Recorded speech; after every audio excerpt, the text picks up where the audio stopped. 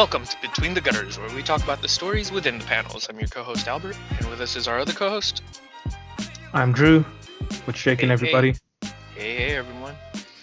So this week we're going to continue on with our series of our read-through of Invincible. We're entering year 9 of in the saga of Invincible, and if you've been keeping up with us, then you've got a general idea of what the backstory is for the character and what we've been doing. But if you're just jumping in for the first time, yeah, we've just been following this series by Robert Kirkman, and Drew, can you give us the credits behind it? Yeah, so in this episode, we're covering Invincible issues 97 to 108 in the trade paperbacks. That's volumes 18 and 19, or volume 9 of the deluxe hardcover. As always, Invincible is written by Robert Kirkman. These issues were all penciled by Ryan Ottley, and he inked issues 107 and 108, and the other issues were inked by Cliff Rathburn. The colorist is John Rauch, and Russ Wooten is the letterer. So we're picking up right after where we left off last month with Invincible. And one of the things I remember us spending a good amount of time talking about in our last Invincible episode was how that particular chunk of issues in year 8 gave us the conundrum of whether the needs of the many outweigh the needs of the few.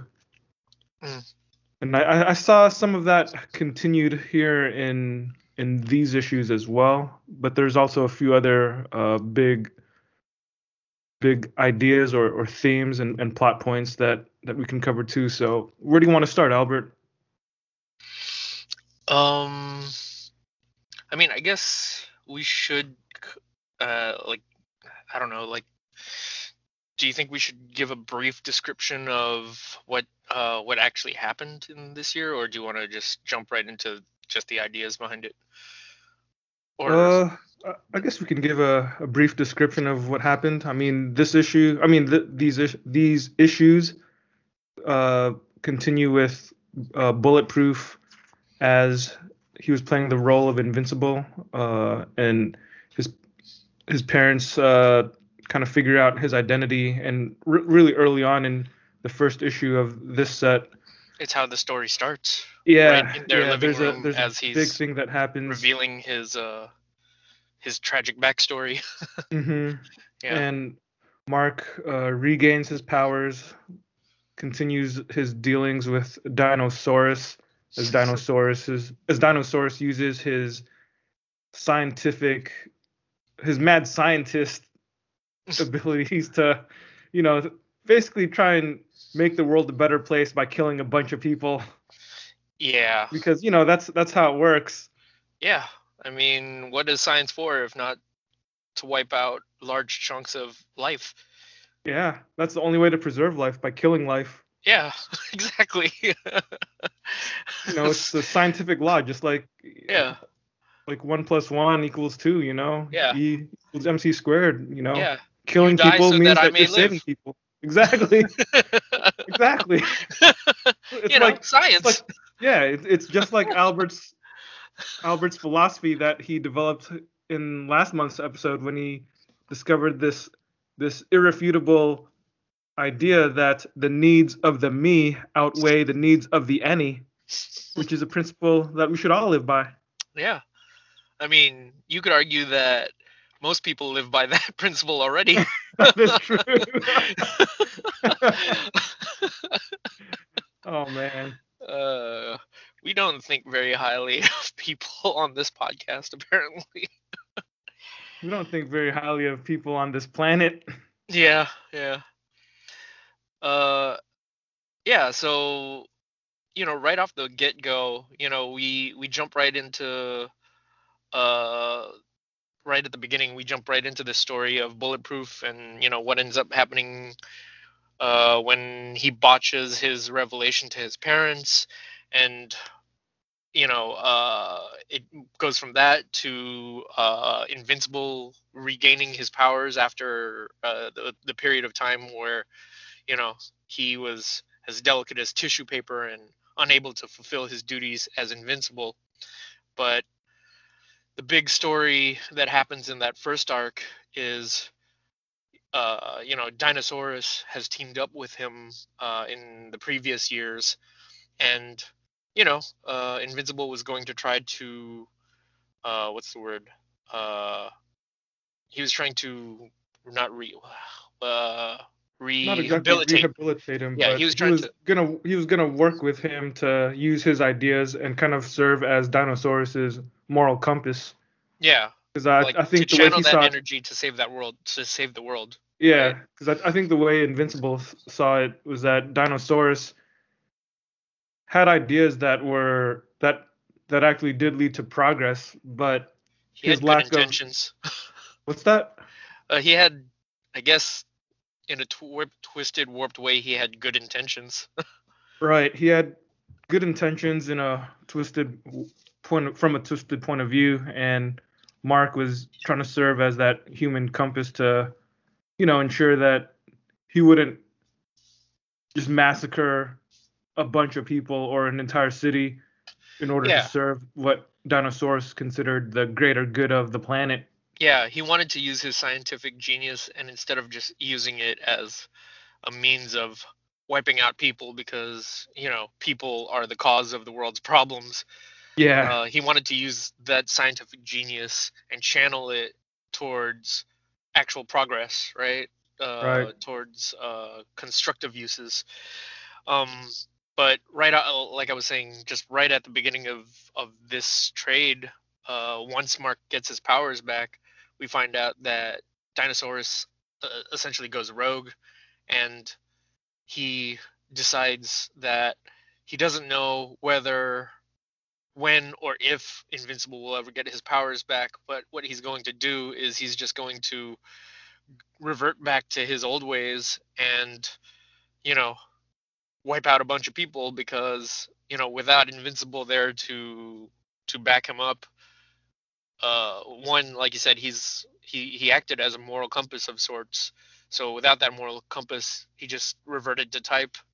Hmm. And two, I guess you could argue that he didn't feel like he had any recourse without Invincible, and the only course of action he could take after that was to do what he does best, or what he thought was best.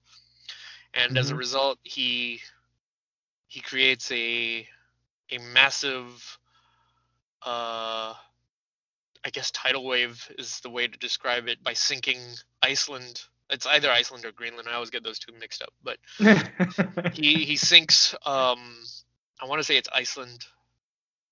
Okay, so, let's say it's Iceland. I could be wrong. He sinks it into the ocean, and uh, it ends up causing just catastrophe by flooding a bunch of major cities all over the world, wiping out people. And his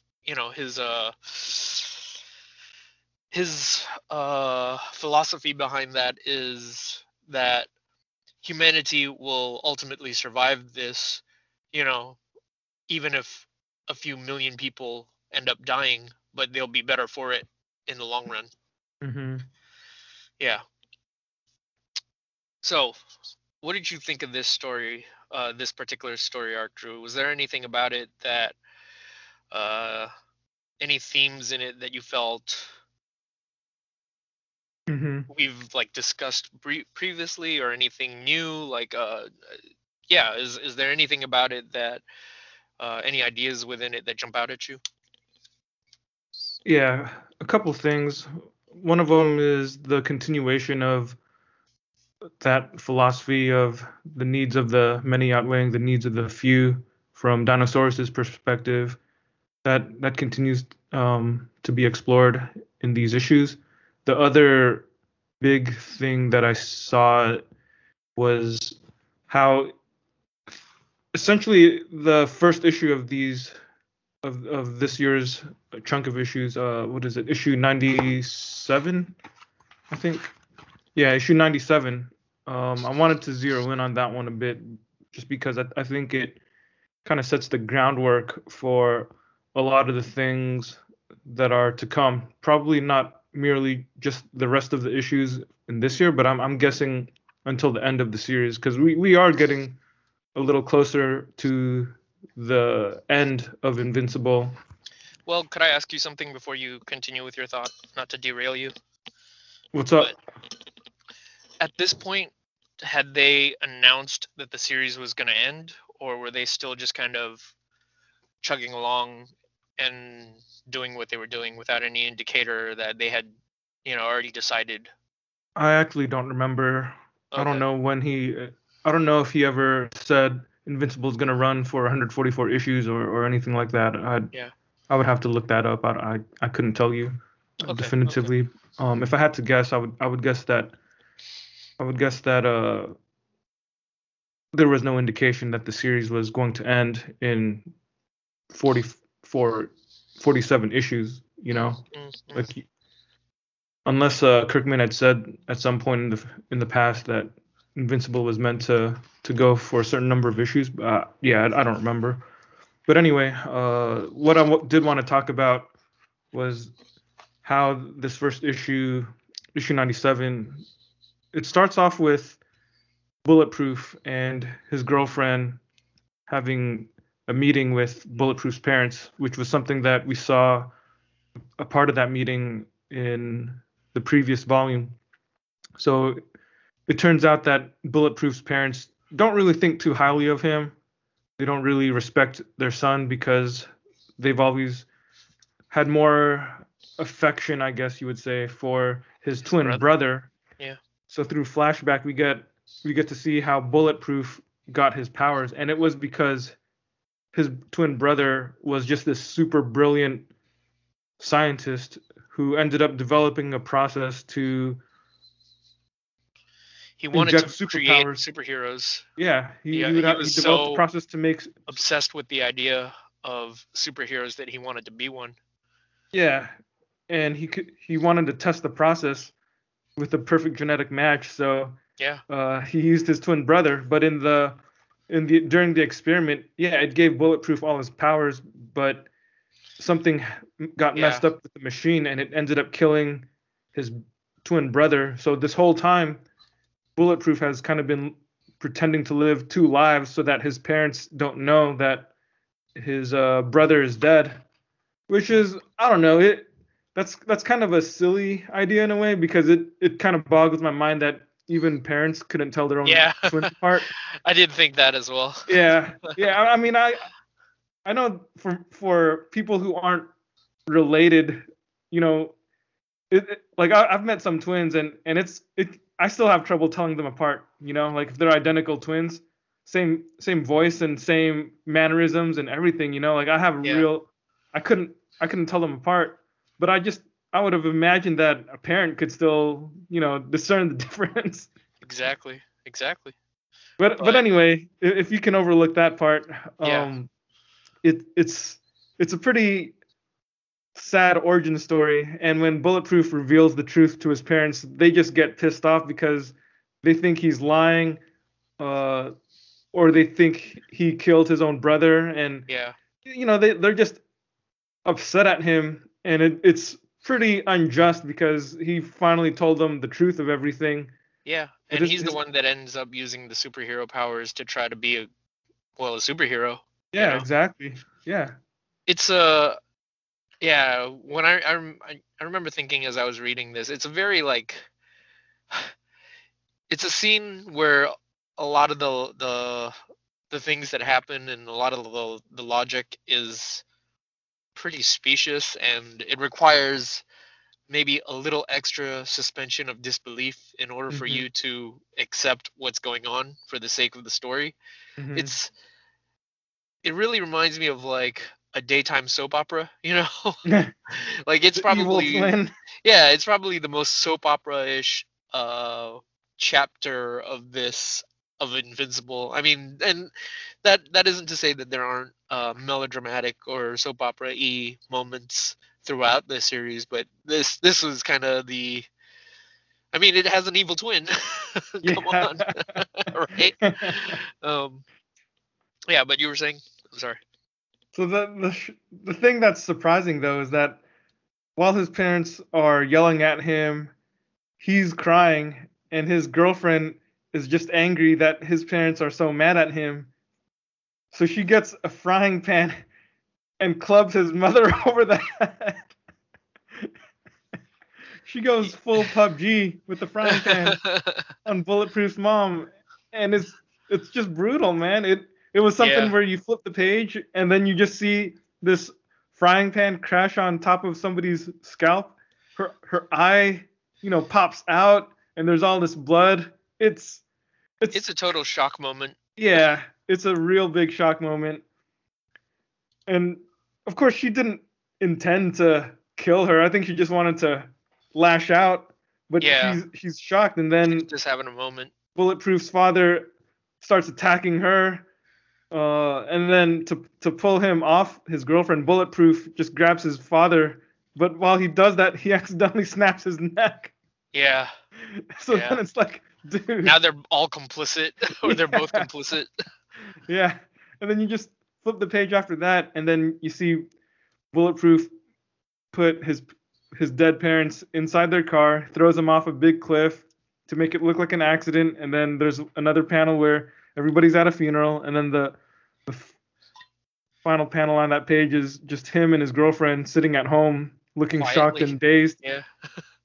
And then, that's just the interlude or the introduction to the issue. And then you get to the next page and you get basically what's a message from Kirkman to the reader through one of his characters. So we see this character who's the creator of the Science Dog comic that Invincible that Mark likes to collect and read. And what this guy is saying, he's talking to Mark at a comic book convention, but it's really just a splash page where he's talking to us, to the reader, and it's just a little commentary for everything that we've just seen. And he talks about how basically he says that he could do things with his comic that he would never be allowed to do in a corporate comic book. Like you wouldn't be able to do a story like this with a Marvel or a DC superhero Yeah, yeah. because it's just too over the top. It's They wouldn't be willing to take that leap. yeah, exactly. Yeah. And then there's a little bit of comments, a little bit of commentary on how, in the lead up to the 100 issue, you got to shake things up, do something kind of shocking. And yeah, maybe there's a chance of alienating readers, people who just want the book to go back to the kind of lighthearted tone that it started with. Yeah. But from the perspective of the creator, sometimes people just want to do something new. They want to go tell a story in a different direction. I think it's just a moment where he wanted to acknowledge that things are going to be different, things are going to change. Hopefully you trust in the creative team enough to stick with it. And Yeah. you've already, like, presumably if you're reading issue 97, maybe you've already read the previous 96, so Yeah. it would just seem weird to get to issue 97 and see something shocking and be like, man, I give up on this. Yeah. I think the tendency with a lot of books, and I think a lot of people even come to expect this, it's I guess it's the more cynical thing about comic fandoms, or even any fandoms really, is the idea that given the length of time, everything ultimately or eventually ends up jumping the shark, you know? And Yeah. yeah, right. So you always end up with the kind of fans that go, I liked it so much better in the early days or whatever before it got popular or whatever. Like there's Hmm. always like some sort of thing, but in this moment, this comic, this jump to this scene where this comic creator is talking to Mark, and just kind of telling him, giving him his spiel on what his personal thoughts are, and we can take this to be what Robert Kirkman is saying for himself.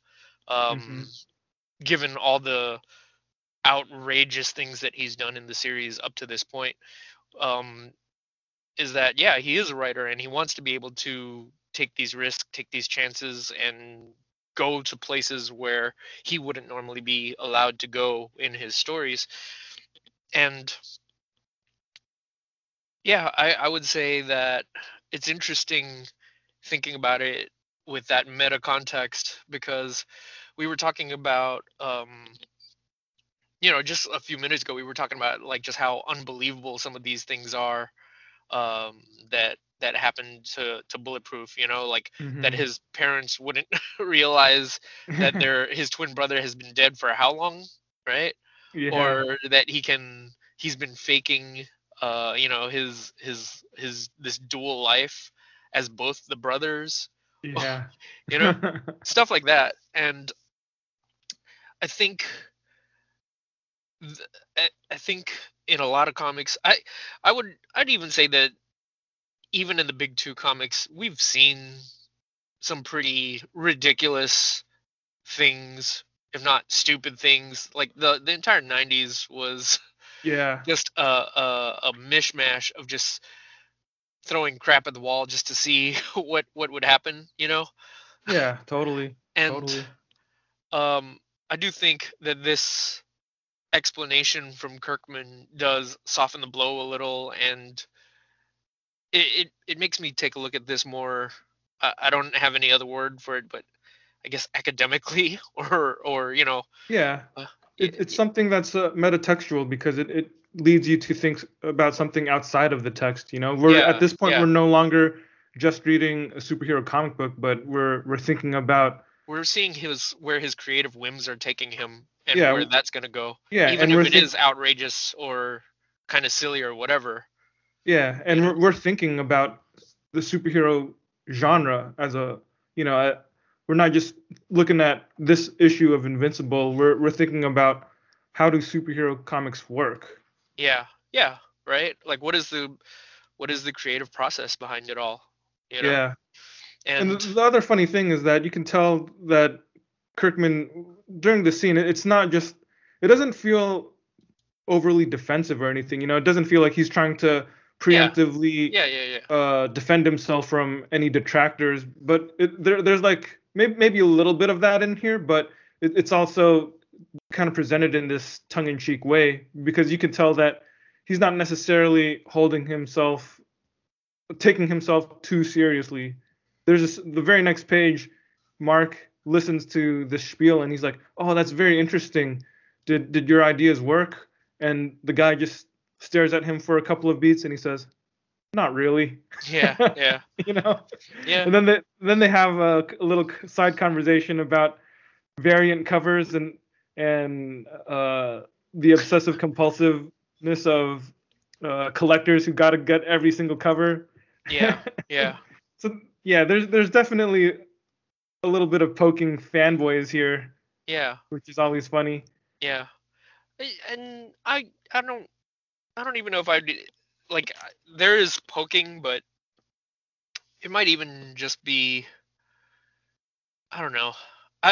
Maybe I wouldn't go so far as to say that he's asking them to be better, but like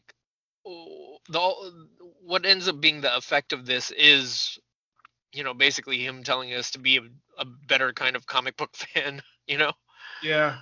um and we even had this conversation uh before we started the episode about how so much of the things that happen in this book, uh that he acknowledges in that panel, end up, the stuff about Bulletproof aside, even the things that happens to Mark Grayson up to this point in year 9, Mm.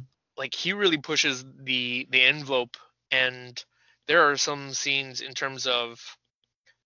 uh in terms of the consequences of his actions where I could go where I could actually believe that, or actually where I wouldn't be able to believe what the actual consequences of his actions are.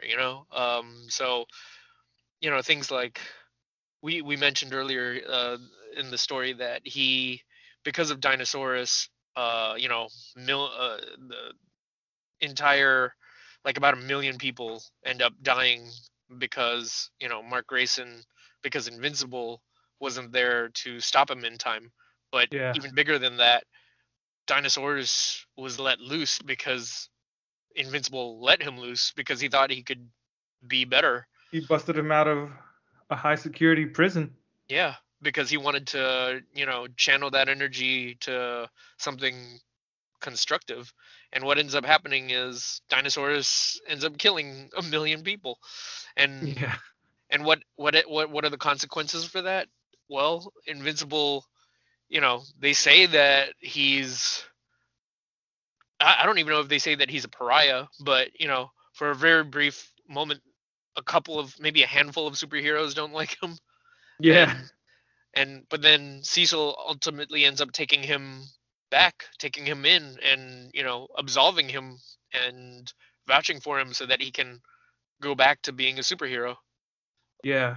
Yeah. And It's one of those events that I think makes it, like in any other case, it would feel yeah, like it would be really hard for the hero of the title to be responsible for killing 1 million people. Granted, he didn't murder 1 million people with his own hands directly, but just the fact that he willingly and intentionally released this super mad scientist villain he's back into the responsible. world. Yeah. Like, whether Yeah. maybe he didn't, he wasn't responsible for holding down 1 million people underwater as they drowned, but Yeah. he let this guy out so that they could kill people. That's as good as being responsible. Pretty much. Yeah. Yeah. And I remember before the podcast when we were talking about it, like the one thing that uh jumps out at me is, uh I always think of Geoff Johns' Green Lantern Rebirth, and I always hated that series because that miniseries, and like it's beloved by a lot of people because it's the comic that brought Hal Jordan back.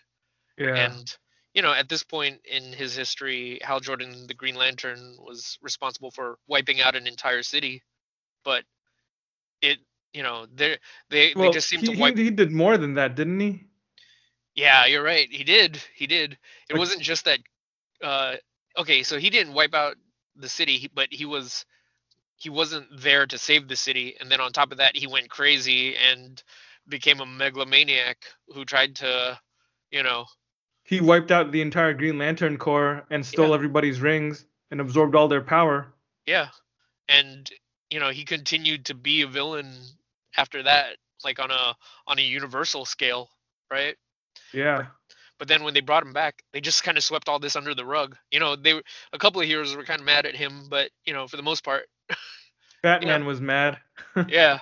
But for everybody the else most was part, like, "It's good to have you back, Hal. We yeah. missed you." Long time no see, long time no be. But I hated that series because of how they just swept it all under the rug, just to because Geoff Johns just had so much love for the character that he just wanted him back. And I don't really know why it's okay in Invincible, but it isn't okay in Green Lantern. But No, I no, you will. know why it was okay in Green Lantern is because it wasn't actually Hal. It was this yellow parasite named Parallax who was the embodiment of fear. He was a brainworm. Yeah, yeah. So it wasn't Hal. He wasn't responsible. Yeah, yeah. No, yeah, I hated that. I hated that. I thought it was stupid. I thought it was a terrible idea. It was truly a thing for the fanboys. But I will say that reading this monologue from this comics creator, this one panel, it it again goes back to the metatextual nature of this, right? Where Mm. just by hearing that omission from him, even maybe it's not an actual admission, but you know, I'll take it for that. And just by reading that and seeing what his thought processes are, presuming that that's his thought process, um, I'm more willing to stomach. Well, I'm not even gonna say that I stomached it. I was like on board with it. I was willing to Yeah. follow follow this story to where it's going to go, because you know, maybe because it didn't appeal to me as a fanboy, but it appealed to me as a reader. Yeah, yeah. You know, it yeah, it didn't appeal to like my most basic immature nature, and it just told me straight up, like, I just want to know, I just want to experiment, I want to see what I can do with this series and with these characters. And from that standpoint, I have more respect for that, Yeah. for that level of experimentation and creativity. The It's story is it's more honest about it. fascinating. Yeah, exactly. It's more Exactly. fascinating because now we have this hero who isn't perfect. This guy he's made some monumental mistakes. So in a way, it kind of challenges you to consider what's the bare minimum that we expect from our heroes, man. Mm, mm. How many lives can a hero indirectly be responsible for killing before we can't think of him as a hero anymore? Yeah, yeah. Like those are the things that kind of cross my mind.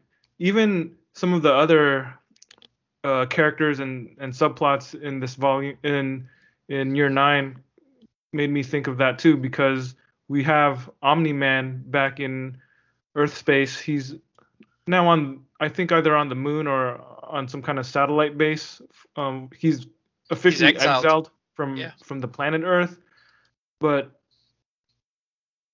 this guy was public enemy number one for a really long time. Like the entire planet heard this guy threaten to conquer Earth, and it's it's basically no way that the people of the planet are gonna ever trust in him or believe that Yeah, he's if this reformed is or anything. real, Yeah, yeah, like they had a fist fight that destroyed several skyscrapers, and I'm assuming killed hundreds, if not thousands, of people. yeah, you know, yeah, and then he admitted to the world, or there was a leaked footage of him basically saying to the world that he was never really their hero, and he was just there to enslave them.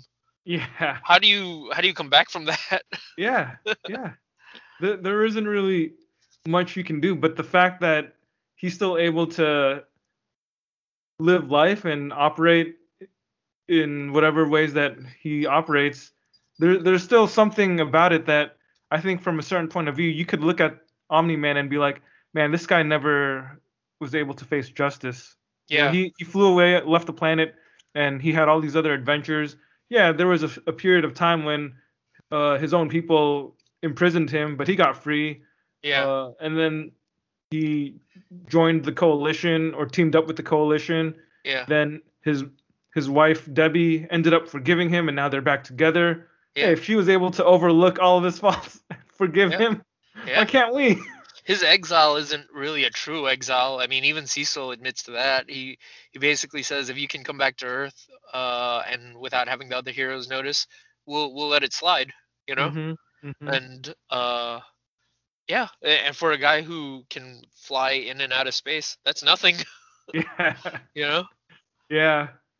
It's the kind of thing that really makes you think about it as a reader, Yeah. because it I think most superhero comic book readers, if well, I won't say that there's only two types of readers, but I think a lot of readers either tend to like heroes that are people that they can root for. Mhm. Mhm. Like they're always looking for this relatable hero.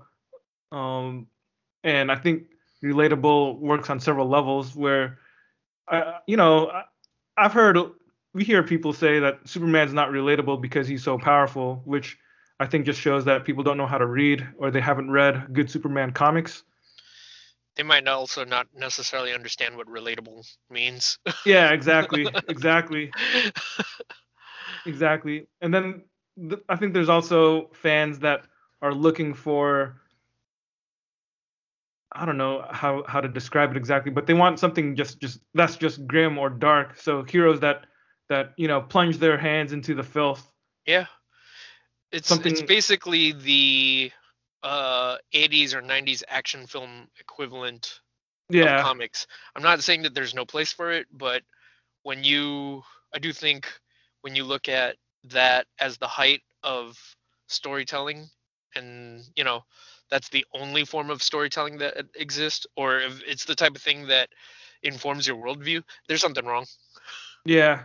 you Yeah. know Like I still remember this one time. I'm getting a little off topic now, but I remember this one time, maybe, yeah, 10 years ago now, when I was at the job I had back then. One of my coworkers was talking to me a little bit about some comics, and he didn't necessarily read a bunch of comics, but he did read The Boys, which was still ongoing at the time. yeah. And what's that? I'm just saying, yeah, Yeah, I'm agreeing with you. yeah. And one of the things that he said when we were talking about it was he I, the reason why he liked The Boys was because, in his words, where else can you go with superheroes?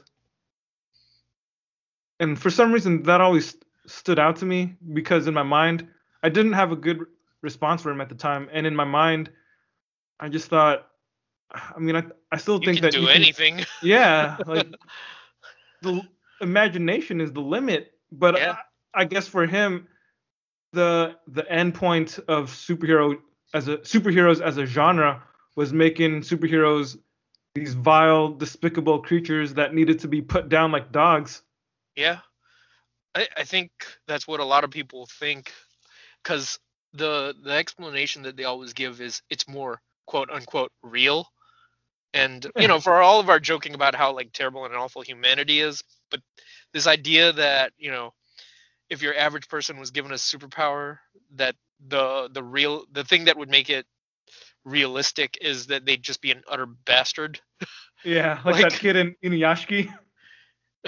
yeah, yeah, it's and I mean, one, it's a work of fiction, so I don't think you're limited by like that definition of reality. You're not limited to realism in a Yeah, work of fiction. exactly. I Yeah, mean, it's as simple as that. but I also think it's also a pretty this pretty unhealthy way to look at um the world. It's this very like macho alpha approach to how the world works. Hmm. This whole might is right. It's a big thing for why um there are fans of something like the Zack Snyder Justice League, the Zack Snyder cut, that they don't just like it, they like love it like fervently, Yeah, because that's how real heroes act. Is you've constantly got to be like flexing, you've got to be tough, and uh, you know, it it's just really one dimensional to me. It really is. yeah, Like don't get me wrong, I do have my moments where I enjoy that sort of posturing and that braggadocio, that tough dealing type of superhero stuff, but I need more emotional context, man. yeah, yeah, Yeah, exactly. That can't be the only tone throughout the yeah, entire 4 hour enterprise. yeah. If not, I'd just be watching 4 hours of just Superman punching Batman in the face. Yeah. That doesn't do anything for me. And I guess what I was trying to get at by bringing that up is how this year's issues of Invincible kind of made me think about that, because of what Invincible has done in this story, and because of what his father has done in the past, and how now his father, doesn't really have any. I guess when you think about it, he hasn't really faced any real consequences at this point. Later on in these issues, he becomes the de facto leader of the surviving Viltrumites. So Yeah, he kind of gains even he more power. becomes the king. Yeah, he becomes the new king, and it's just this cycle of these heroes, or people that we considered heroes at the beginning of the story. They end up making these mistakes, and I like, mistake sounds like it's really underselling it, because Yeah, It's a pretty generous description. Yeah, it's a very generous description. Like, if I were a lawyer, I guess I would say they made mistakes. He had an oopsie. Yeah. Most people's mistakes don't end up killing a million entire people. cities. Yeah. A city's worth of people. Yeah. Yeah. But Yeah. the fact that these guys have ended up indirectly or directly being responsible for millions of deaths, it's something that's it makes it a little bit troubling to continue to root for them, even though Mark is obviously still the protagonist, and he's still likable. I mean, I'm not gonna say he's despicable or anything Yeah. like that, but it's just a situation where, on some level, as you're reading it, you just kind of think in the back of your mind, Yeah. man, I wish he didn't do that. I wish he hadn't killed a million people. Yeah. And that goes to this other thought that I mentioned earlier, which is just before we started the podcast, which was that knowing what I know of what Kirkman mentioned in that little monologue, in that brief monologue, it almost feels like, yeah, it's this experimentation to see just how much can I get away with, Mm-hmm. And I guess it's like a magic trick in the sense that,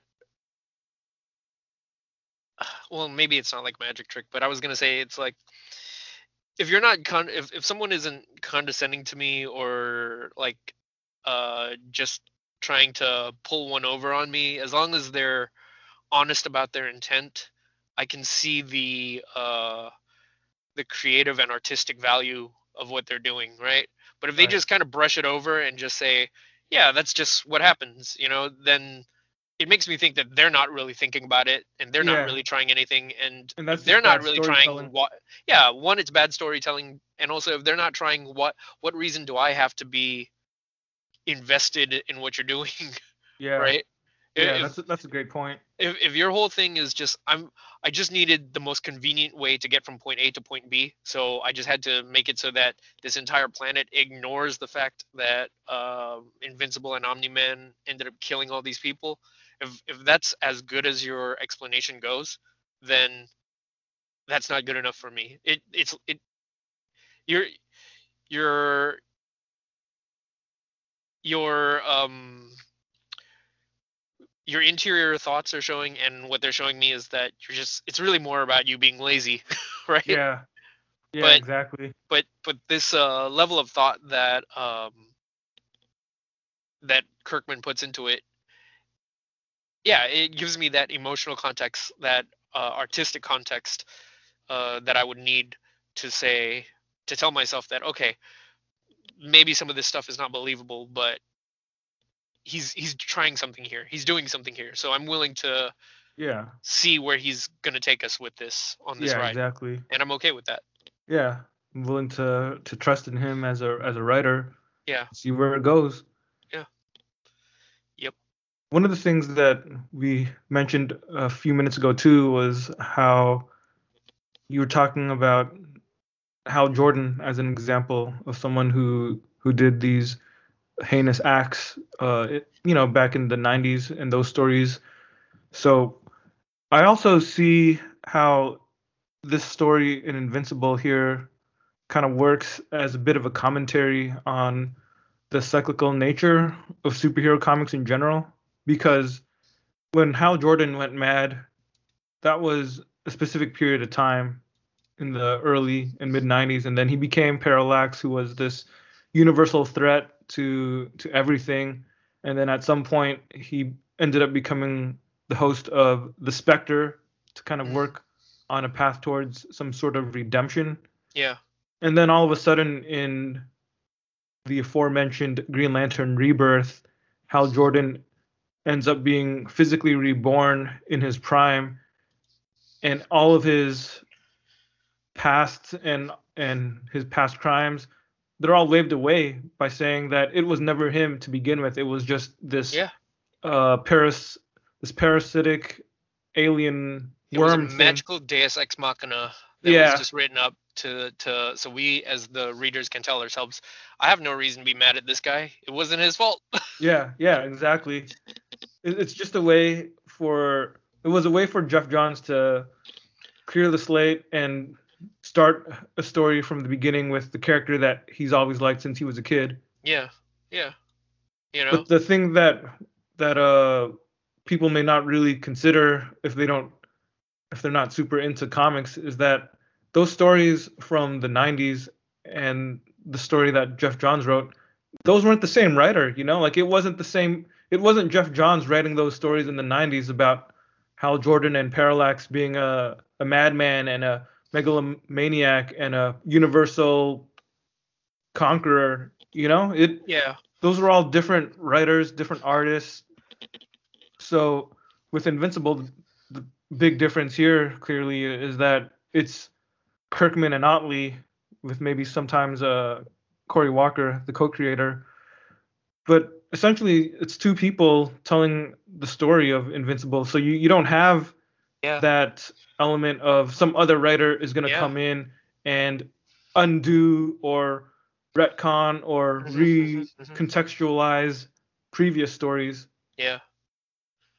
That's Because really I think interesting. if somebody had written that Hal Jordan story and from the very beginning laid some clues or had the intention and the foreshadowing to indicate that this evil entity named Parallax was behind it all along, okay, maybe I still wouldn't like it, but I can understand it, Yeah, yeah, So it's a lot less acceptable when some other guy just jumps in yeah, and does that.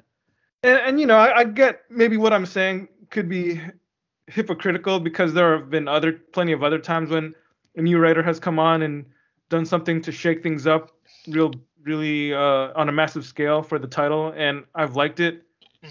And I mean, then if we go down that road, we're just going to be talking about all sorts of yeah, other stuff. I think what I'm just getting at is that there's a way to do that well, and there's a way to do that poorly, and I think Jeff Johns does that poorly. yeah. Like you could say that after a certain point, and I don't want us to like get too sidetracked, but after a certain point in his career, his entire career becomes about retconning classic characters that he liked into, Yeah. like, you could, yeah, that basically becomes his whole thing after a while. And I'd probably say that there are pretty diminishing returns because I guess I want to say that it just feels like it's the sort of thing that appeals to the worst kind of fanboys, you know, Mm-hmm. because it tells stories that are meant to uh like that are meant to activate their Peter Tingle, you know, it's meant to excite them because it's like, oh wow, look at what he did there. Did you see how he like changed that one little detail so that now it means this whole other thing? And again, I'm not saying that like you, I wouldn't say that there aren't instances where when that's done well, that it's not clever or creative. But when you just become that guy who's just known for that, Mm-hmm. it becomes pretty obvious that you're kind of a hack. Yeah. you know, like That is at true, that point, man. you're just playing to the masses. You're just giving them what they want. just Yeah. Pandering. Yeah. And to your point about how Robert Kirkman is writing, how Robert Kirkman wrote all of Invincible up to this point, so you could say that he's constantly laying the groundwork for new things to happen, and he's essentially the god of their world, and he doesn't have to be conflicted by editors or other writers that don't like what he's doing. Mm-hmm. Um, when you mentioned that, it activated a light bulb in my mind because it made me think. We've mentioned before how um, a lot of well, I've mentioned before how when I read Kirkman's work, it feels like it's a love letter to comics, and it's Yeah. again, I'm not gonna say that this is a purposeful or intentional nod to how comics are, but it almost feels like, well, if every comic that runs for 500 issues, or that ran from the 50s or 60s to the modern day, goes through this period where we eventually do stuff like this, then wouldn't it make sense that Invincible eventually has to go through a period where he Yeah. has to do this ridiculous stuff? So Yeah. it's Kirkman kind of doing his best version to mimic the the period in comics The where things, excesses.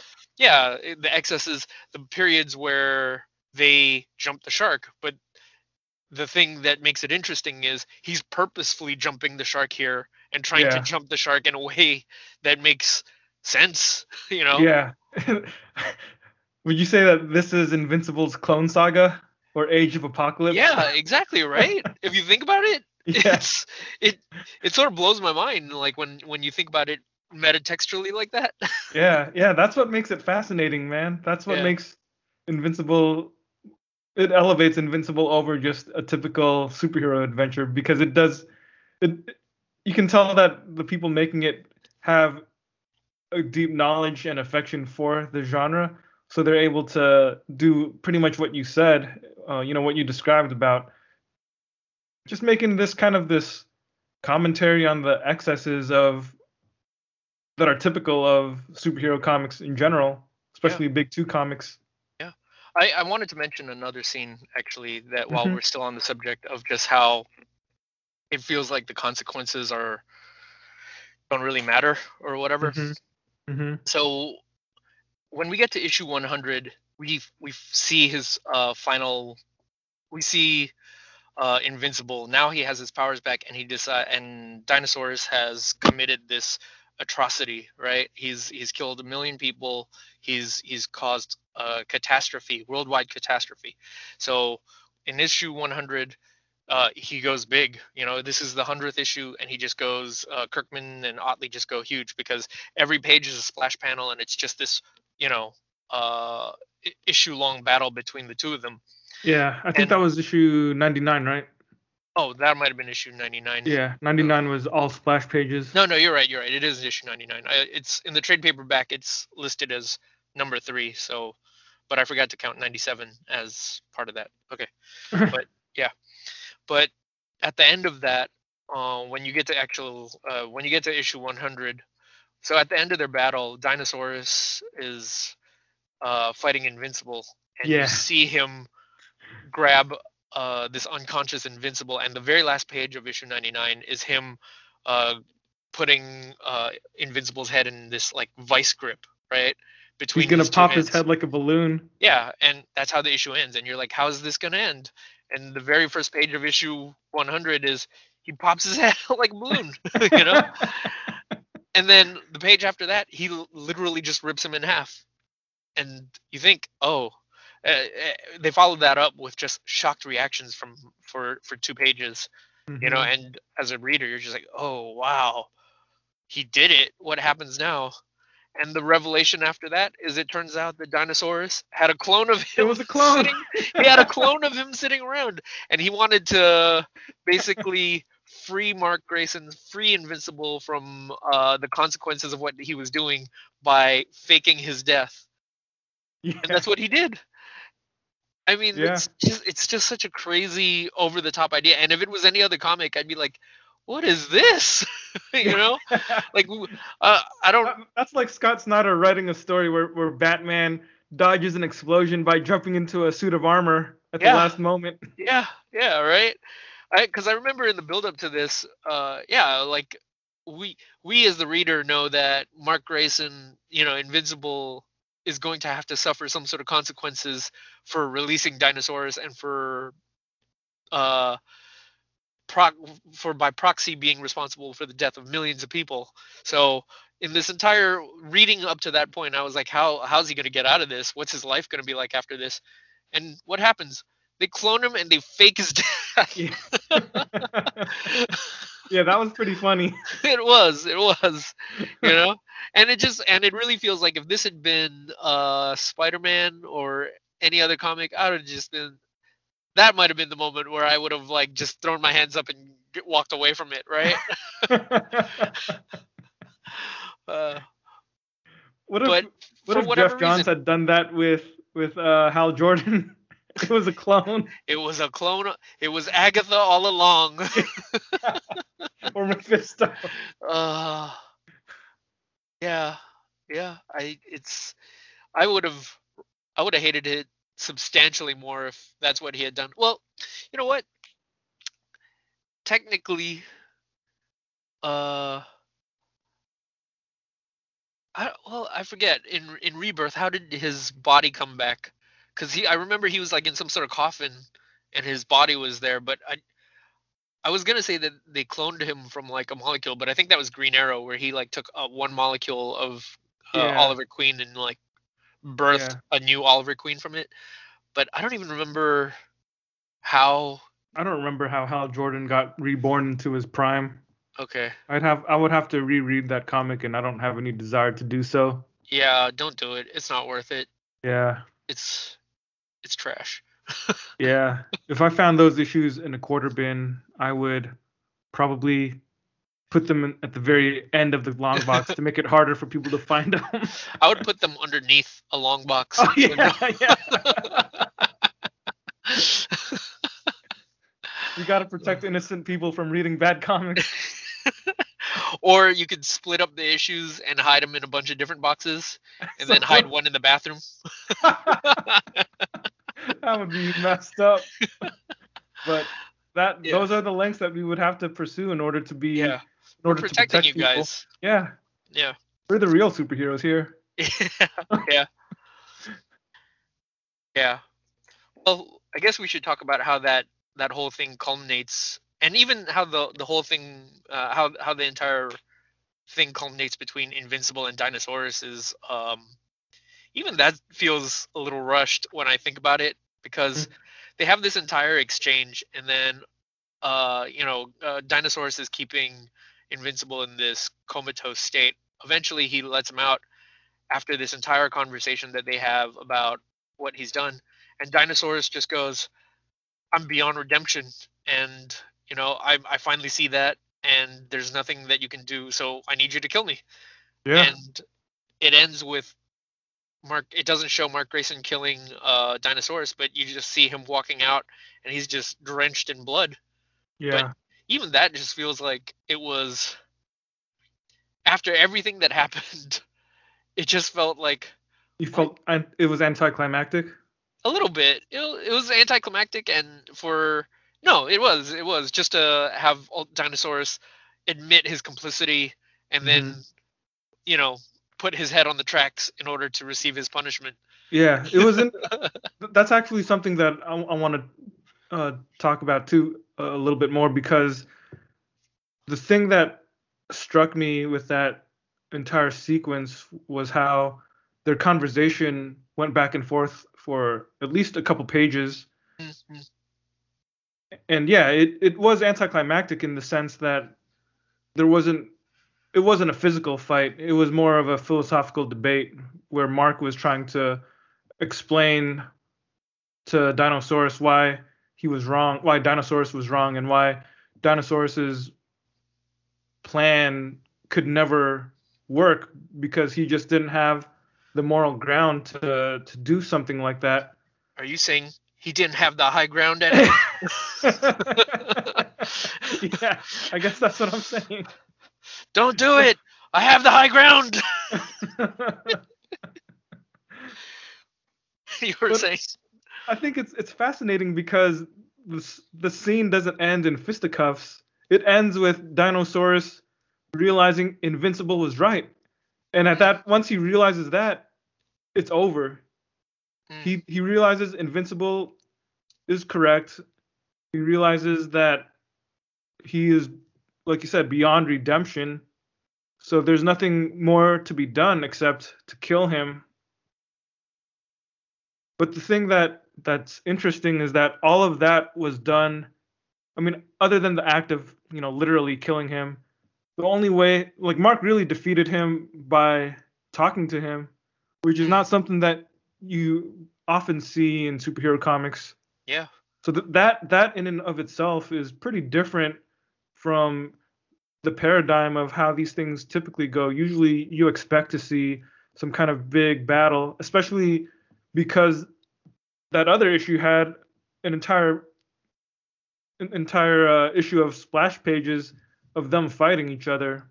Mm, mm, But the thing that kind of amplifies that moment to me is that later on in these issues, Mark essentially does the same thing again when mm. Angstrom Levy returns. Yeah. When Angstrom Levy returns, Mark, Well, yeah, of it course, was actually Adam Eve, right? I mean, she's the yeah, one who talks him down. that's right, that's right. But but even if it isn't Mark, the idea that the heroes in the story are convincing their antagonists to Hmm. reform without the use of violence, Yeah, that idea in and of itself is pretty different. yeah, yeah. Thanks for correcting me. Yeah, that was Adam Eve. It's just very interesting to see that there's this uh, use of words instead of violence when you would expect a big fight. Because Yeah. by the time we see Angstrom Levy again in these issues, it feels like he might be Invincible's greatest enemy in some Yeah. sense. Yeah. Like he's the one. Like the Viltrumites are powerful and there's not really a whole lot Mark could do to stop them.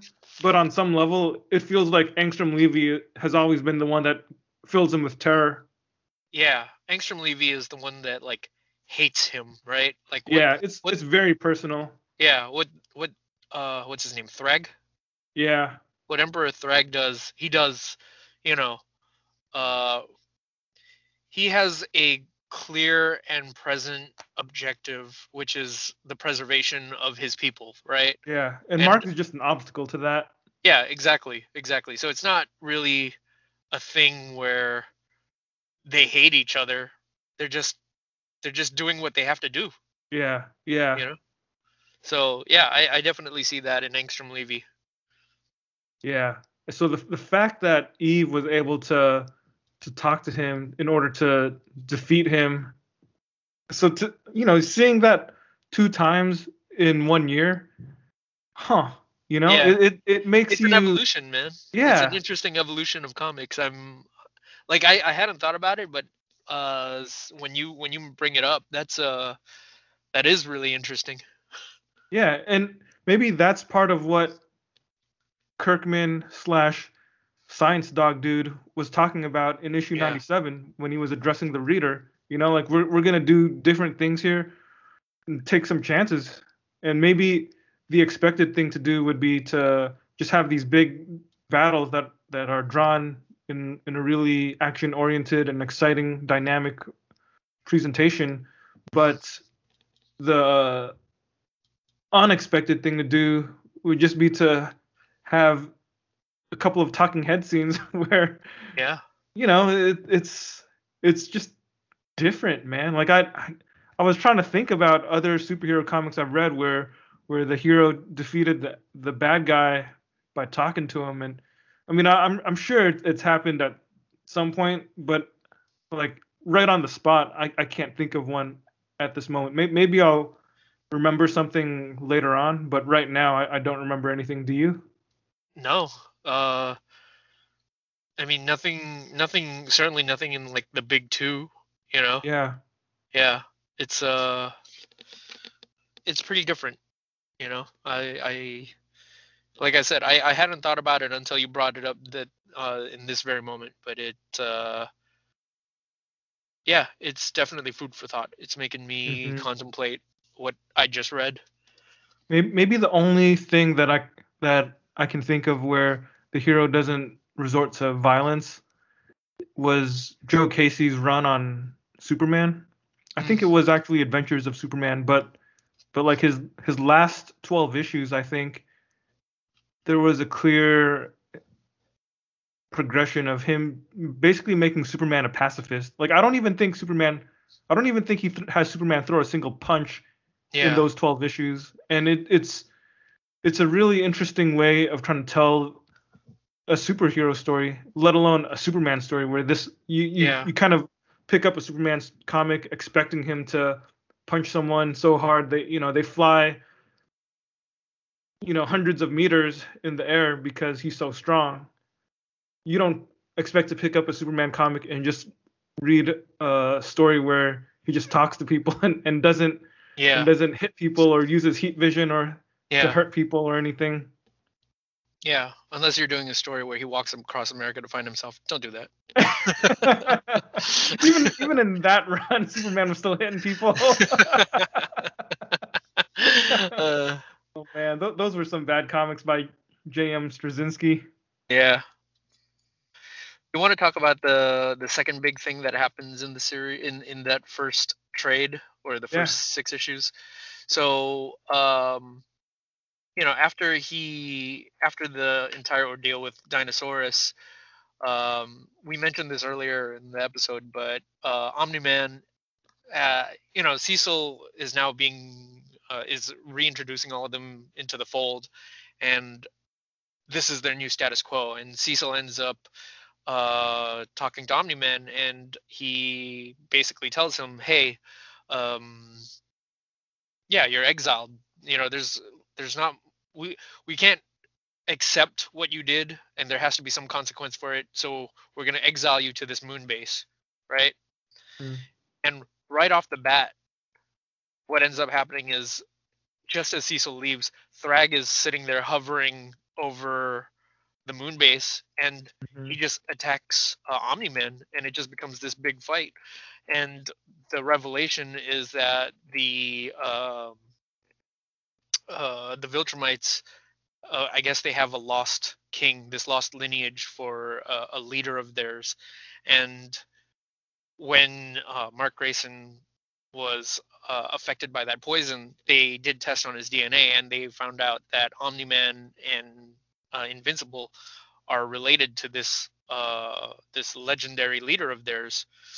And it becomes this fight because Thrag basically goes over all of their history, only to tell him that he can't have it in him to allow Omni-Man to become the leader of these people, because one, he just doesn't want to give up power, but two, he also sees Omni-Man as an insufficient leader, and they fight it out. And what ends up happening is, it looks for a second like Thrag is gonna kill Omni-Man, but the other Viltrumites overhear it, and they end up stopping Thrag and imprisoning him. And this kind of goes back to what you were talking about earlier, because it's really interesting. What happens here is, at this point, Omni-Man assumes his role as their new emperor, and all the Viltrumites bow down to him. And and at one point, him and Thrag have a conversation where Thrag tells him, "You'll have to kill me. They'll never respect you if you don't kill me, because they'll see it as a sign of weakness." And what does he do? He says, what Omni-Man says is, "We're doing things differently now. We're going to show that our grace is our strength. Our mercy is our strength." And it goes back to that idea of what we were talking about in that first, what we were talking about earlier, where we were talking about how the heroes don't use violence as a means of resolution. Here, it's not just violence, but it's also the heroes are renouncing retribution, essentially. Yeah. So it totally.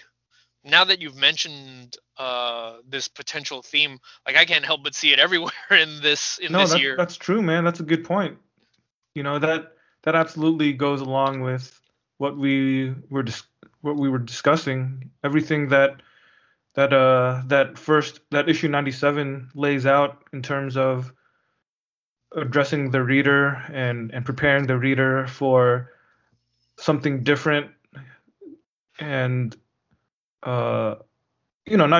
it's not just something different in the sense that uh, new experience that new adventures are going to take new place. villains, new Yeah, adventures. Yeah, yeah. It's not just new adventures or new villains or new characters, but it's new powers, new it's not even costume. new powers and new costumes.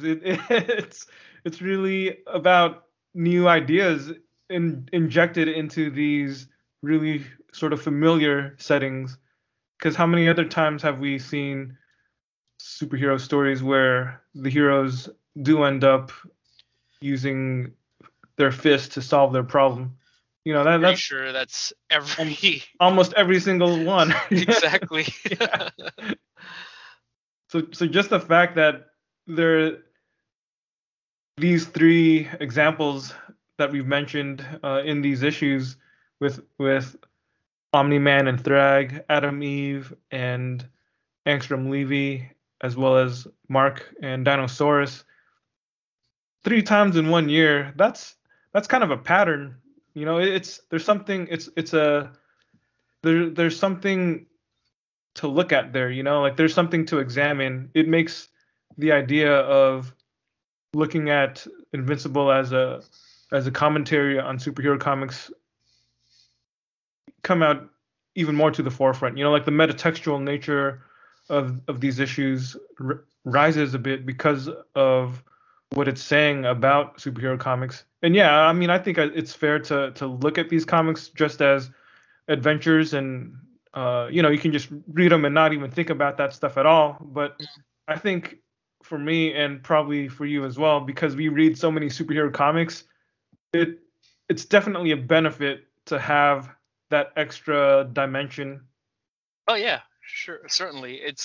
One could someone could ask us, like, if we read that many superhero comics, what's to prevent them from all running together and just kind of being a meaningless mishmash of gobbledygook? Mm-hmm. But I think the opposite argument works, or is more applicable to us, because if anything, we read so many of these superhero comics that it's the subtleties that make them special. It's the subtleties that make them Yeah, jump out at us, you know? yeah, yeah. That's what we're always looking for whenever we read these kind of comics. Yeah. Like, I get the argument that if I said to someone who didn't read comics that, superficially speaking, the shallow difference between Spider-Man and Batman is X, Y, and Z or whatever, but there's depending on what you're reading, there's a lot more going on beneath the surface, and it's about the writer's ability to um, communicate that with Mm-hmm. meaning and impact, right? Yeah, So absolutely. And of yeah, course, really sweet art helps too.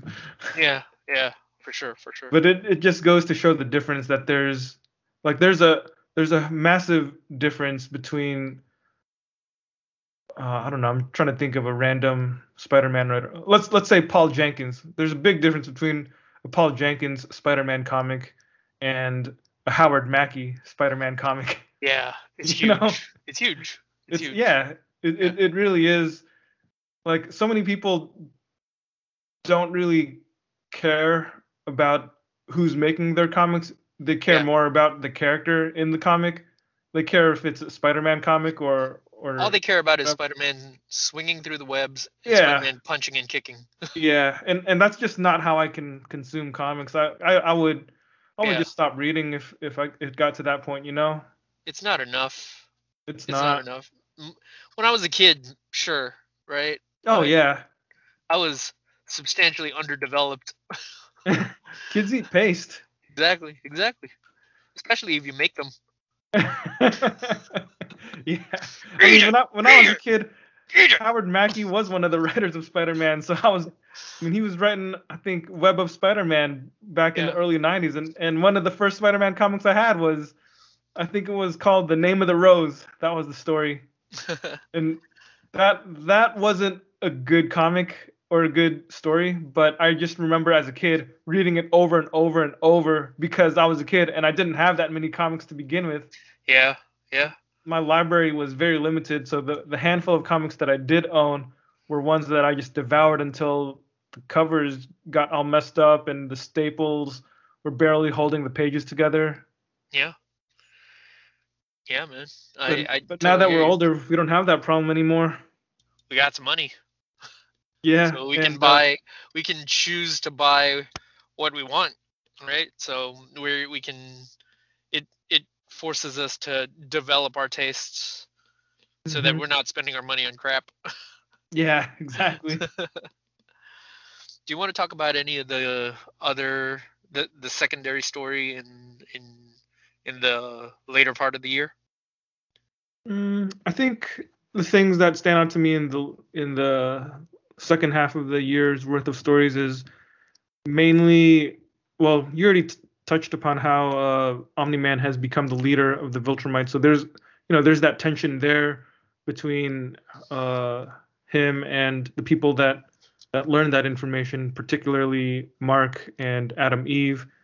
And then, of course, the Angstrom Levy story where, yeah, Adam Eve ends up talking him down, and it seems like he takes her words to heart and wants to reform, but then Invincible is so focused on, just that idea, oh, this guy's my enemy. There's no way we'll ever be free of him unless we kill him. Mm-hmm. And then there's that alternate reality Mohawk Invincible from that other story a couple years back when Angstrom Levy gathered alternate Invincibles to wage war on Earth. Mm-hmm. And this Mohawk Invincible still has, he's mad that Levy betrayed him, so he manages to enter one of the portals and he grabs Angstrom Levy after the point when Angstrom Levy seems to want to reform, and Yeah. he captures him in this, and they're just in this other dimension. So from at that point, the real Invincible. He asks Rex Robot to develop a portal so he can go to that Mohawk Invincible's dimension and put an end to Angstrom Levy once and for all. Mm-hmm. So there's something interesting about this story because there's the tension between Eve and Mark because she's content to just let him be, to let Angstrom Levy be, just move on and forget about him. He's out of our lives now. Yeah. Whereas Mark is like, the only way to be sure, the only way that I won't have to live in fear of him popping up at any time is if I can see that he's dead. So he's just on this mission, and it turns out that Robot has an ulterior motive for helping Mark also, Yeah. which is how the story ends. It's probably one of the more the violence has always been pretty violent. Like there's always been a lot of blood and guts, and that the last issue here in issue 108, that it's probably pretty high in terms of the issue. If I were to rank the issues that were the bloodiest or just the most shockingly violent or gruesome, Mm-hmm. he ends up Rex Robot ends up they go to the other dimension, and Robot has a device that I guess it's some kind of sonic device that messes with the equilibrium of the Viltrumites. So while Mark and Mohawk Invincible are incapacitated, Robot kills Mohawk Invincible, and then they find Angstrom Levy. He's basically just tied up, being tortured repeatedly, and he just chops his head off. Yeah. Which is brutal. And then he leaves Mark. He just leaves Mark in that dimension because he's one of the heroes who knows what Mark has done. In his mind, Mark doesn't deserve to, I don't know, keep on living his life the way he's been living it, to be free, to be a hero. Yeah. Yeah. Yeah. So in Robot's mind, he's just got to do the logical thing, like this is the smart move for the preservation of Earth in his mind. Well, I mean, I don't. Didn't he say that part of it was part of it was, I guess, this commitment to Invincible getting his punishment, but I think the other part of it was that he had a bigger plan that he was enacting, and he even admits Mm-hmm. that he was just upset that Invincible's plan would conflict with his own plan. Yeah. Yeah. Yeah, uh, which is Yeah, interesting that's because that's exactly what he says. yeah, because it's interesting because when we first get introduced to Robot earlier on in the series, like there were a lot of hints that were dropped that he would be doing There was something. there was something sinister almost. Exactly, right? So as I was reading it, the whole time I'm waiting for that other shoe to drop and for that thing to happen, and it never really uh materializes. Yeah, even in last year's group of issues when they had the big Monster Girl and robot story, yeah, he did some He messed wasn't up things, yeah, but it never felt like he was an outright villain he or a wasn't orchestrating anything. He was just well, well, I guess maybe you could say he was an outright villain. He did try yeah, to commit he tried to eradicate an entire family line.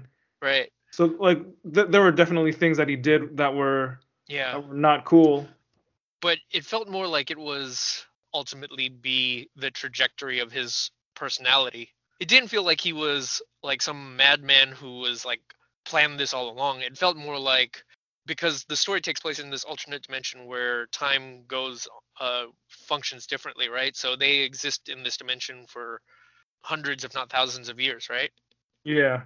And what ends up it just feels like given time, the natural instincts of his personality eventually warp to become this thing, you know? Mhm.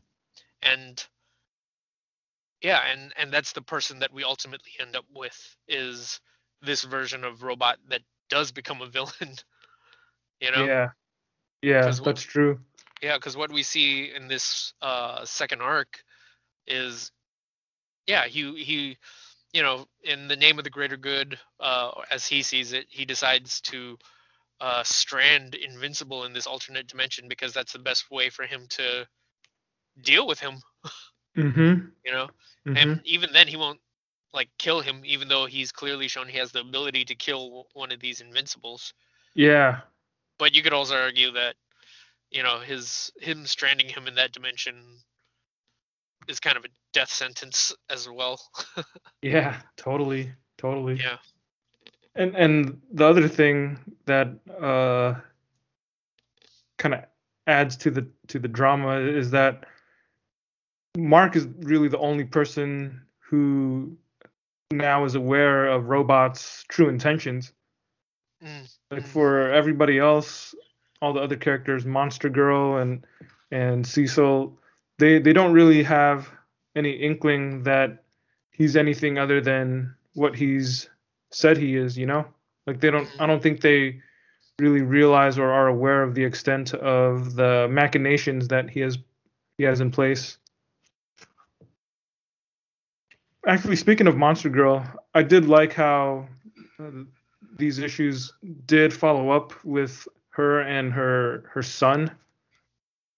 Mm. Like there was an interesting scene where she visits her son who is now in this maximum security prison, and he tries to tell his mother, or I guess, well, he calls her his father Father, because yeah. she was the monster when she fathered him.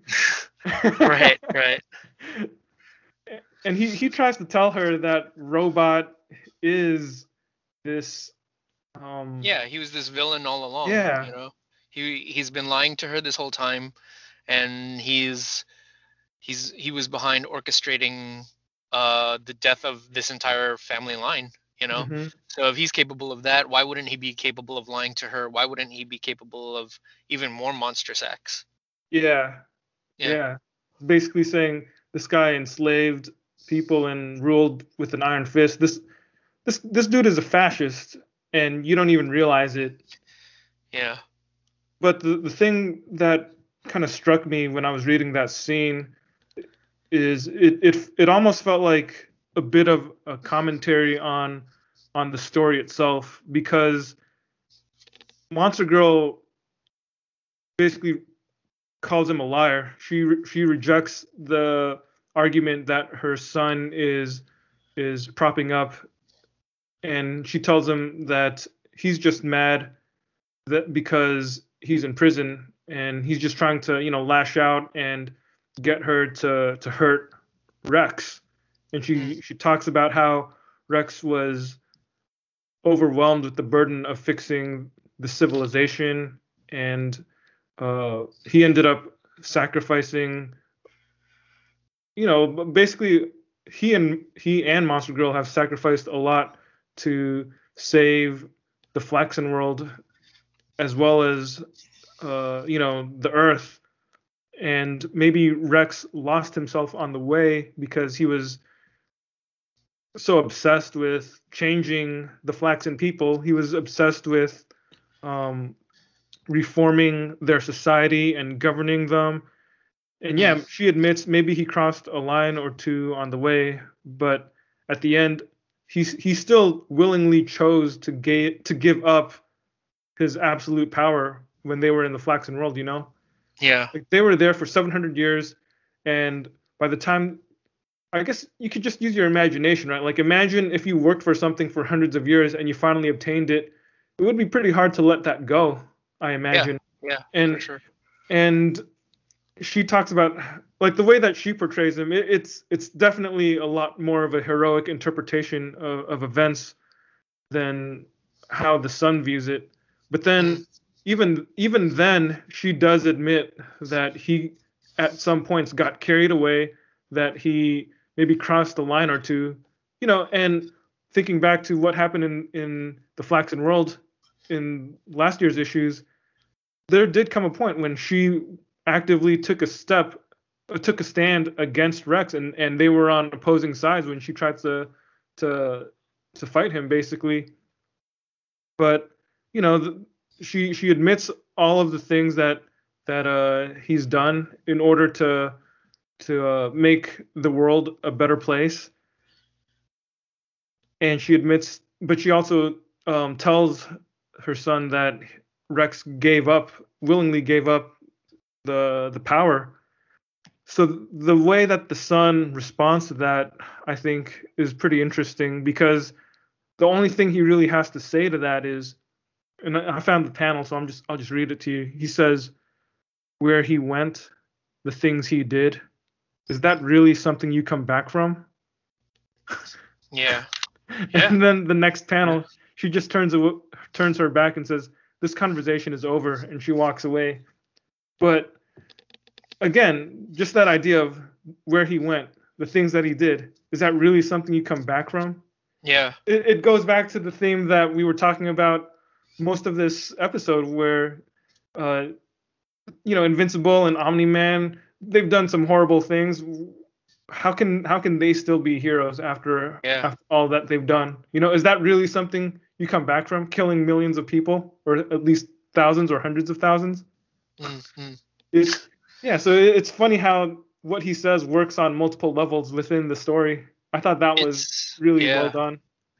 Yeah, now that you mention it, it just makes it gives me more to ponder, because now I'm more curious to see what future volumes will do to explore that idea. Like, what is Robert Kirkman's final thought on this going to be when he gets there? Like, what's his statement on the concept of redemption? Mm-hmm. Right. So and I do think that that's like a big part of superhero stories. Although it tends to take a back seat on a back seat to the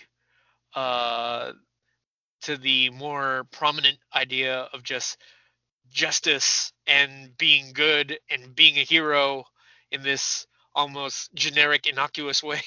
Yeah, and usually justice means punching a bad guy hella hard in the face. Yeah. It's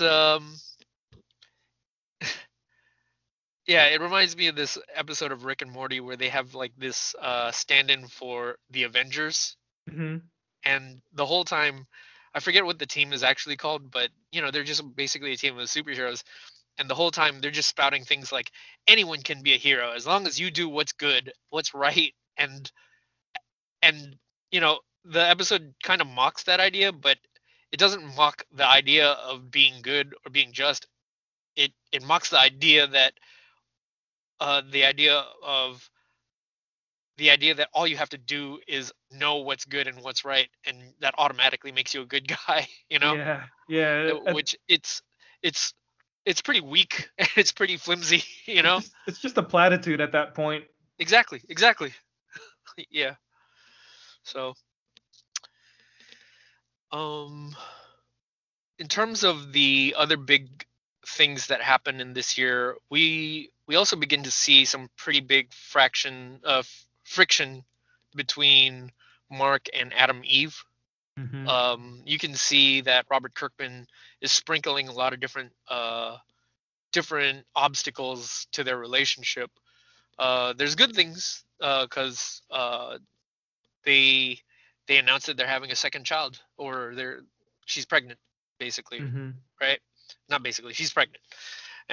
So for a brief moment, it feels like things are good, but we get the introduction of a Viltrumite female who is obviously interested in Invincible, in Mark, Hmm. and on top of that, uh, Adam Eve and Mark have this huge argument before he goes off to find Angstrom Levy, and it's an argument where they say some pretty harsh things to one another, or rather, Yeah, Mark says some pretty harsh things to her. yeah, Just things that reveal. Maybe you could argue maybe that he said them under duress because of everything that's going on, but even so, they're things that reveal the kind of thoughts that he has in his subconscious. Things like how he doesn't really. He says at one point he says to her that she hasn't really fought threats on his level. yeah. It's a pretty condescending thing to It's say. condescending, and it just goes to show that, It's not even true. yeah, it just goes to show that he doesn't, at least in that moment, he didn't see her as an equal or as someone who contributed as much as Yeah. he did to their superheroing. Hmm. Um, so uh, and yeah, and this all really stems from her trying to warn him, because the whole time she was just telling him that, hey, that other Invincible is probably going to kill Angstrom Levy. I just want this all behind us. Yeah. And Invincible Mark, he wants to go, and I guess that's the part that's sort of that's another interesting conflict to me, is that even though she talked Angstrom Levy down to the point where he was willing to, for a brief moment, reform himself. When Mhm. Invincible wants to go after him, he doesn't want to go after him because, oh, he's a better person now. He needs to be saved so that he can Yeah. be a functioning member of society. He wants to go there to kill him. I've got to you make know? sure he's dead. Yeah, exactly. So yeah, so there's this pretty big fissure that erupts between the two of them, and yeah, it's another thing where I'm curious to see what happens in the next volume. Because when even though Adam Eve warns him not to go in search of Angstrom Levy, he goes anyway, and he goes with this really pissy attitude when he's talking to her. So one, the last things that he says to her aren't particularly um, they don't particularly put him in a good light. And two, it turns out she was right all along that something was Yeah. going to go wrong, and Yep. he gets screwed over. And so with these uh, obstacles in the relationship, and this other Viltrumite woman, um, you know, looming in the background. Uh, yeah, we don't know what it's going to look like. We don't know what's going to, like, for a very brief moment it felt like they were going to have a happily ever after, where they were going to be together and they were going to raise a child and have a home with a picket fence. And yeah, I'm curious to see what Robert Kirkman is going to how he's going to torment them. Yeah. Yeah, man. I'm in the same boat because with this volume, everything moving forward is going to be new to me as well. Like I never read these last volumes of Invincible, so yeah, I know as much as you do at this point. Mm, mm, mm. Yeah. Any other So we thoughts? can experience the fun of discovery. I think that's one of the just one of the more entertaining or enjoyable elements of Invincible is just the surprise inherent Yeah. in what's Yeah. going Totally. on. I But mean, he's. Go yeah, ahead. but what elevates it is knowing that there's still going to be a little bit of extra meat on the bone beyond just the adventure, you know? Yeah.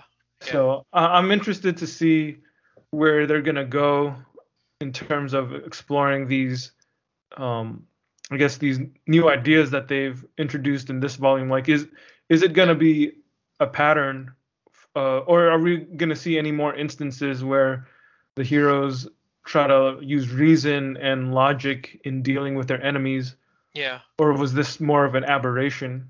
If it was Yeah. an aberration, it's an interesting aberration.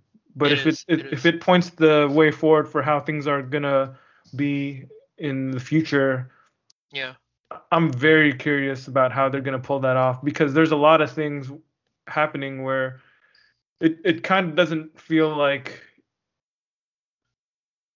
it kind of doesn't feel like there's gonna be less violence in Invincible. For some reason, I just think there's gonna be even more violence. Yeah. Yeah. Yeah, Well, it'd be interesting to see if they can thread that needle of having the violence, but still having uh there's something this humane about message. it. Well, I was gonna say still having this message of resolution through uh discourse, right? Yeah, You yeah. know. Yeah, there's Um. something interesting and humane about that idea, I think. Yeah. I. Yeah. Same here. The one more thing that I noticed was that the last issue of this, issue 108, I think it has the very first F word we've seen in Invincible. Did you notice Oh, that? I guess I never thought about it because if you ever were privy to the interior dialogue or monologue that or dialogue that I have, it's a word that I tend to say a lot. So I guess I don't notice. Up to this point, I don't think My the book mind has is ever just it's never used the F word, and I think yeah, like earlier in the issue they used the S word, which was different too, because it didn't really have mature language, and it still doesn't have any nudity. It's yeah, always had violence, so I found it an interesting choice to finally use the F word after 108 issues. yeah, yeah. It's almost like how come they didn't just start using that kind of language from the very beginning? It actually Bring reminds. Oh, Oh, go I ahead. was gonna say just bringing it in at such a late stage in the game. I don't Yeah, know. It it feels strange to me, but yeah. it's just one of those things where I notice it and I move on. You know. What have you been telling a kid this whole time that this is a comic for kids, and it isn't until this very last page where you're like, "Whoa!" I was okay with all the violence, but he said the F word in this one panel, 100 plus issues in. Yeah. you know, uh, I don't think I would recommend Invincible to kids even from the beginning just because of how yeah, violent it yeah, I is. know. I was just kidding. But it would be funny if I did, huh? Yeah.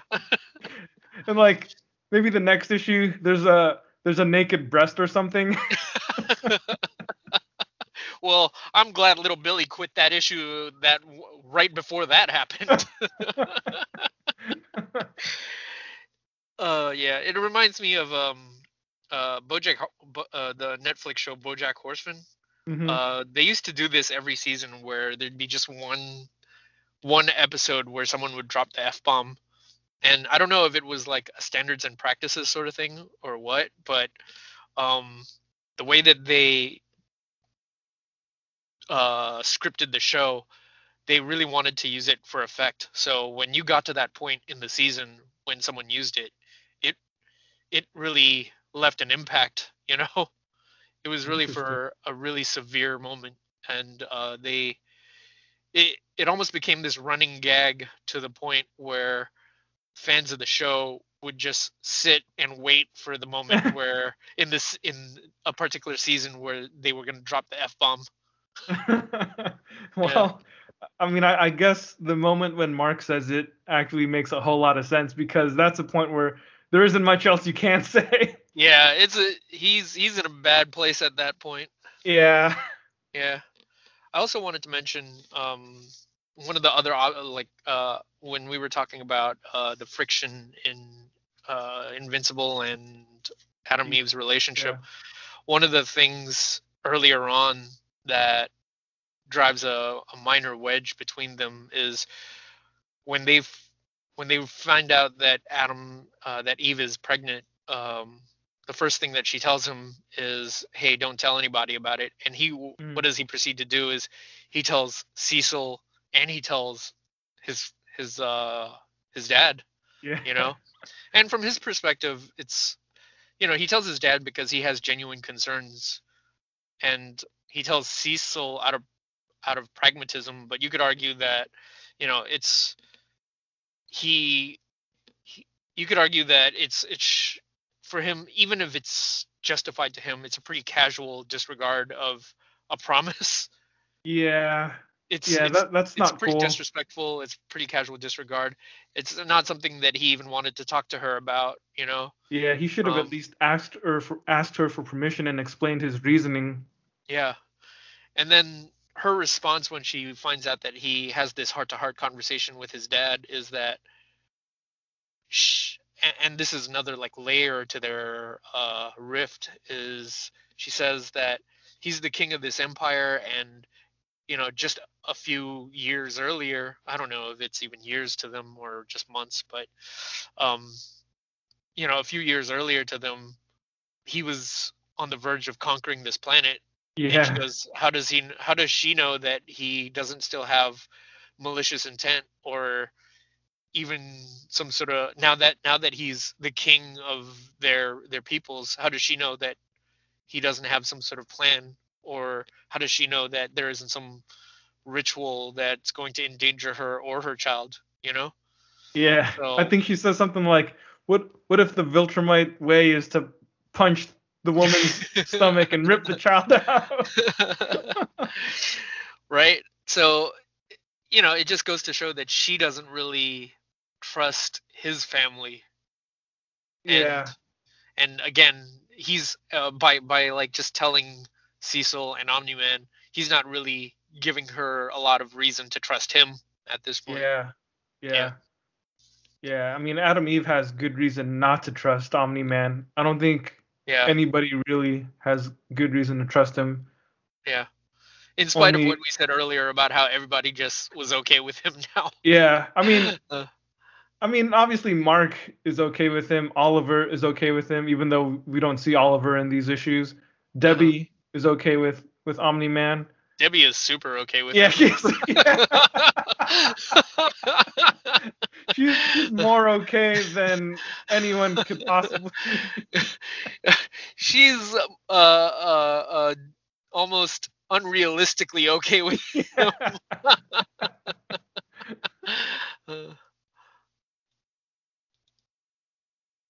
Any final thoughts on these comics, Albert?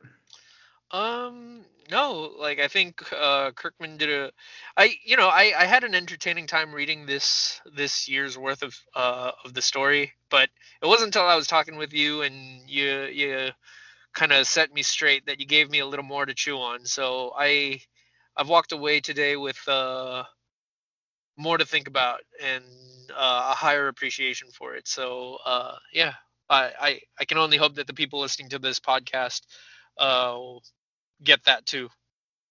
Cool. Yeah, thanks, man. Yeah, I mean, I definitely gain a lot from our conversations too, and that's what makes these podcast a lot of fun. It's Mm. just cool to discuss these ideas and you know, even just the characters and the topics that crop up. It's stuff that, like, even things that we say and talk about in the podcast are things that I don't necessarily think of on my own. Like I think having somebody to talk about the comic with, it definitely brings out a lot more life to it, you know? It turns the gears. Yeah, it You know? does. It does. Yeah, for sure. All right. So next week in our next episode, assuming that things go according to plan, I think, Albert, we're almost ready to We are about to venture into Yeah. the DC Top 25. Yeah. But before we do, we have to entice you because we are enticing folks. Albert is actually more than enticing. He is seductive. Hello? Albert? Are you off busy seducing somebody right now? I am here. I'm just stunned silent. I'm searching for words.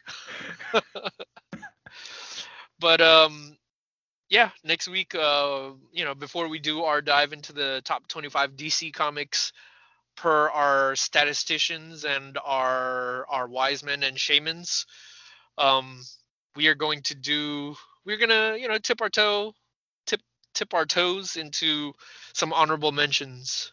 Mm-hmm. Mm-hmm. We're gonna start off with Is it a Hellblazer. surprise? Oh, Oh. okay.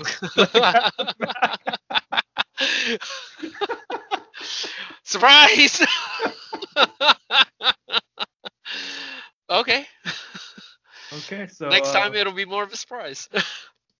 okay, so I guess we're talking about some Hellblazer comics next week. Yeah. If anyone wants to, you know, if any of you have questions about Invincible or comics in general, feel free to follow us on Instagram and message us. We're at Between the Gutters at gmail.com on Gmail, or yeah, just Between the Gutters podcast at gmail.com, or you can totally just follow us at Between the Gutters on our Instagram and you know, DM us and let us know. Yeah, thanks for listening, everybody. Peace out. Peace out, guys.